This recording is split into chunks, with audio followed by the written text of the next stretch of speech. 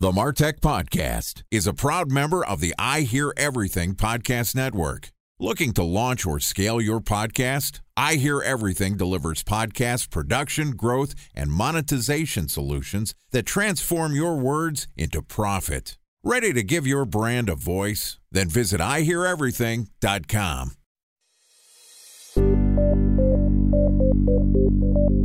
From advertising to software as a service to data. Across all of our programs and clients, we've seen a 55 to 65% open rate. Getting brands authentically integrated into content performs better than TV advertising. Typical lifespan of an article is about 24 to 36 hours. If we're reaching out to the right person with the right message and a clear call to action, then it's just a matter of timing. Welcome to the MarTech Podcast, an I Hear Everything production. In this podcast, you'll hear the stories of world-class marketers that use technology to drive business results and achieve career success. We'll unearth the real-world experiences of some of the brightest minds in the marketing and technology space so you can learn the tools, tips, and tricks they've learned along the way. Now here's the host of the MarTech Podcast, Benjamin Shapiro. Welcome to the MarTech Podcast. I'm your host, Benjamin Shapiro, and today we're going to discuss what's going on with Amazon's ad business.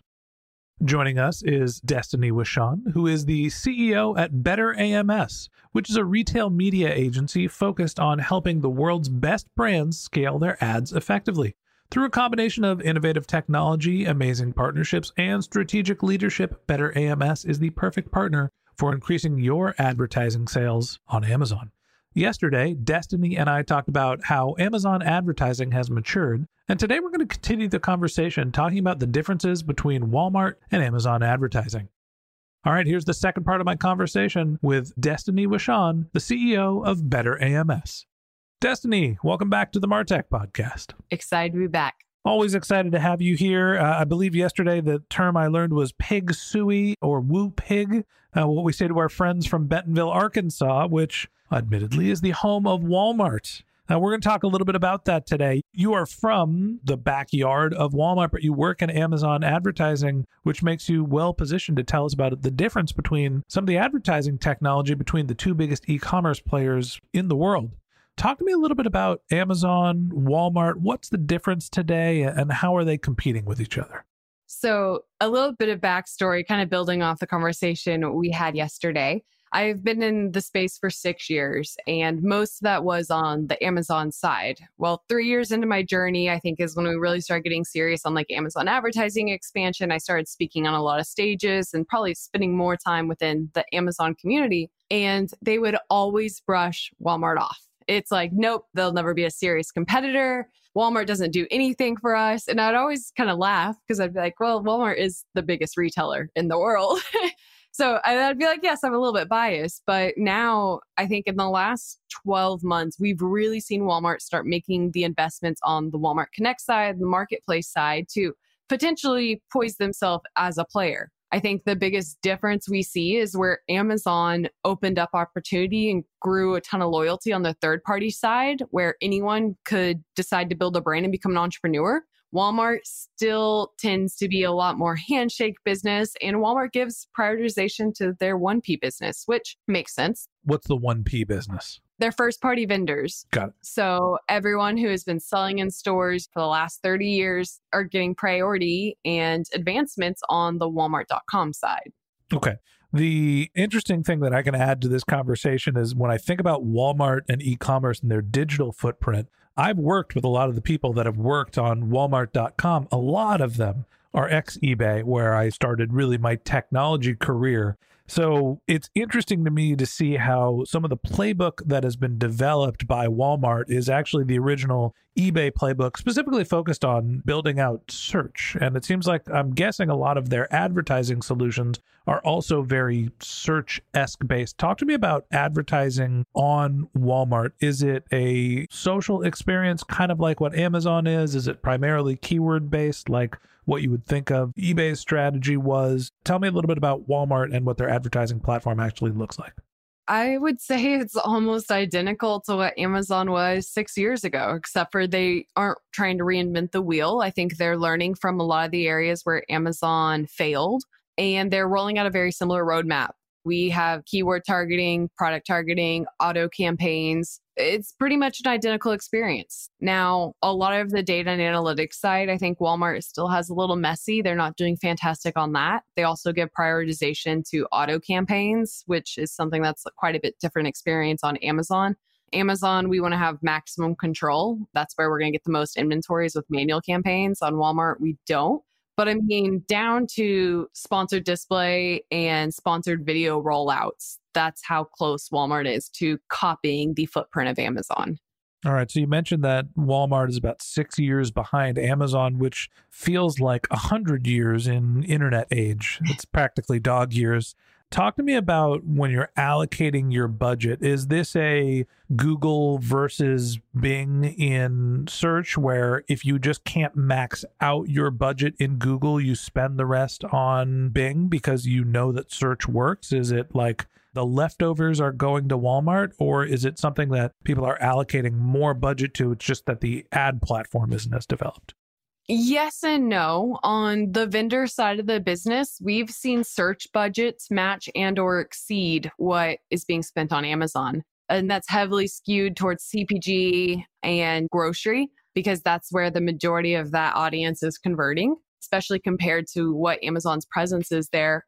On the smaller seller side, like if we look at the third party side, then that's typically what's happening. The prioritization's on Amazon, leftover budget on Walmart. But there's one key area I think that really influences a platform like Walmart or Amazon, and that's you have your organic rank and reviews. Those two key areas is what's really going to make or break your long-term success. So we're seeing a lot of brands make early investments into Walmart and shift more and more budget over there, so that way they can start gaining reviews a lot quicker. And so that way they can go ahead and start organically ranking on page one. Because as your organic rank increases and you drive more volume, you're automatically going to have a competitive advantage from a rank perspective versus any people who are new to your category. So people who are taking long-term bets on Walmart are shifting more and more budget over for that reason, not necessarily just because of the advertising return on investment, but the overall implications of having a ton of reviews and having an improved organic rank. A special thanks to our presenting sponsor, Mutinex. Ready to take your team from I think to I know? Then join brands like Samsung, ING, and Asahi who make better marketing decisions with Mutinex. Mutinex Growth OX, the marketing mix modeling platform that makes measuring ROI fast, easy, and cost-effective. Request a demo at mutinex.co. That's MUTINEX.co. Time for a 1-minute break to hear from our presenting sponsor, Mutinex. In 1919, John Wanamaker said, "Half the money I spend on advertising is wasted. I just don't know which half." Well, the advertising landscape has changed since then, and instead of reaching your audience on 2 channels, you're probably reaching them on 20. Turns out John didn't know how easy he had it. But that doesn't mean that you should give up on striving towards marketing effectiveness. No matter how complex your marketing strategy is, Mutinex Growth OX is the market mix modeling platform that measures the impact of marketing on your bottom line. Mutinex's market mix modeling platform calibrates your insights against the latest market conditions so you can make media and marketing investment decisions confidently and quickly. Ready to take your team from I think to I know? Then join brands like Samsung, ING, and Asahi who make better marketing decisions with Mutinex. Mutinex Growth OX. Your best decision starts here. To learn more about Mutinex, go to mutinex.co. That's MUTINEX.co. Okay, here's the rest of today's interview.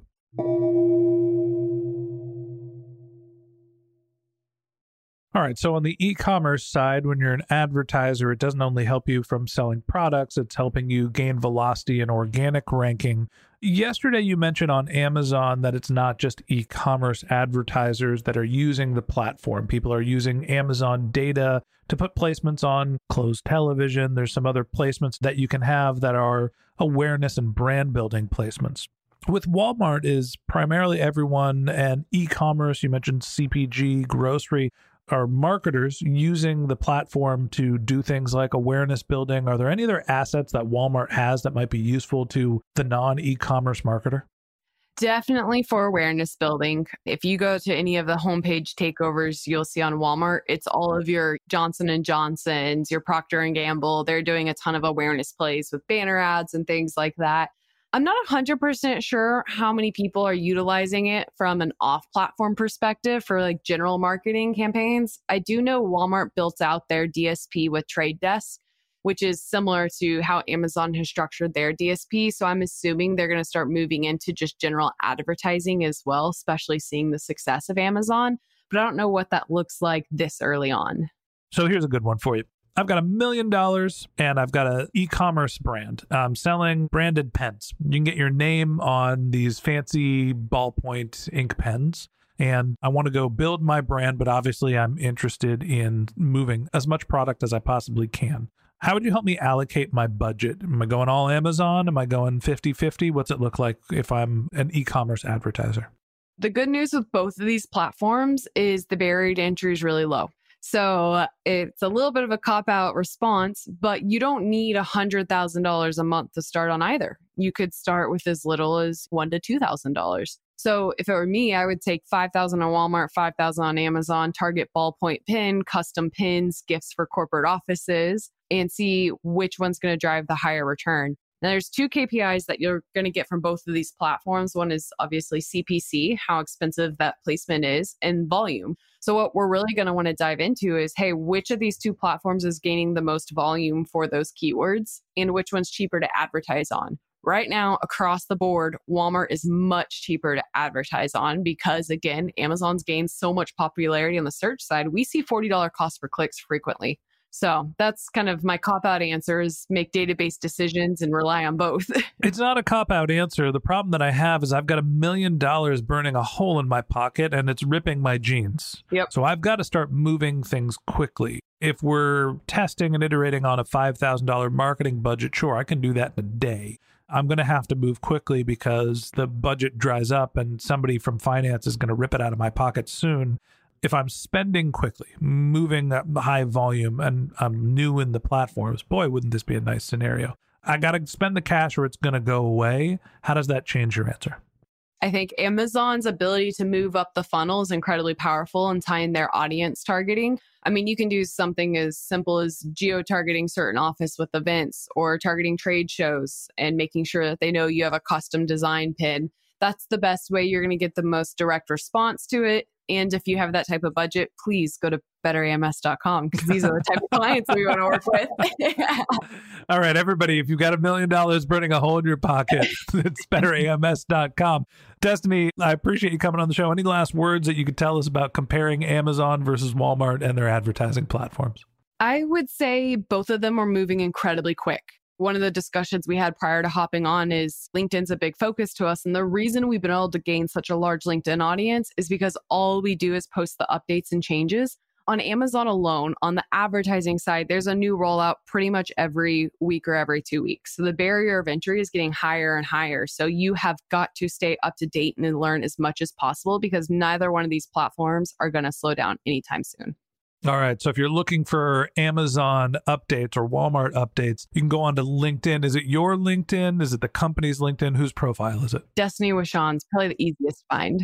All right. So you can follow Destaney on LinkedIn and she'll give you all the download that you need when it comes to your e-commerce advertising. Destaney, thank you again for being my guest. And that wraps up this episode of the MarTech Podcast. Thanks for listening to my conversation with Destaney Wishon, the CEO of BetterAMS. If you'd like to get in touch with Destaney, you can find a link to her LinkedIn profile in our show notes, or you can visit her company's website, which is BetterAMS.com, BetterAMS.com.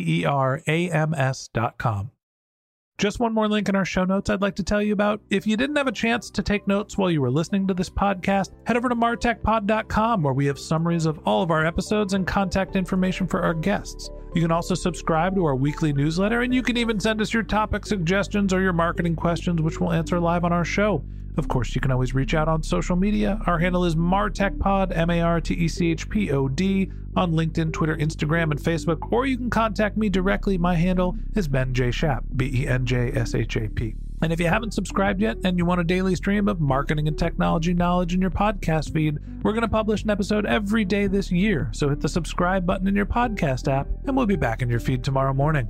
All right, that's it for today. But until next time, my advice is to just focus on keeping your customers happy.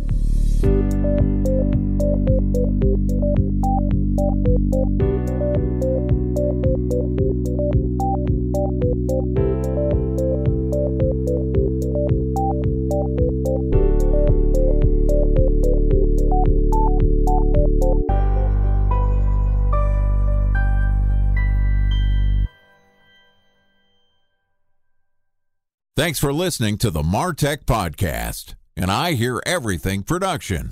Looking to launch or scale a podcast like this one for your brand? Then visit iheareverything.com.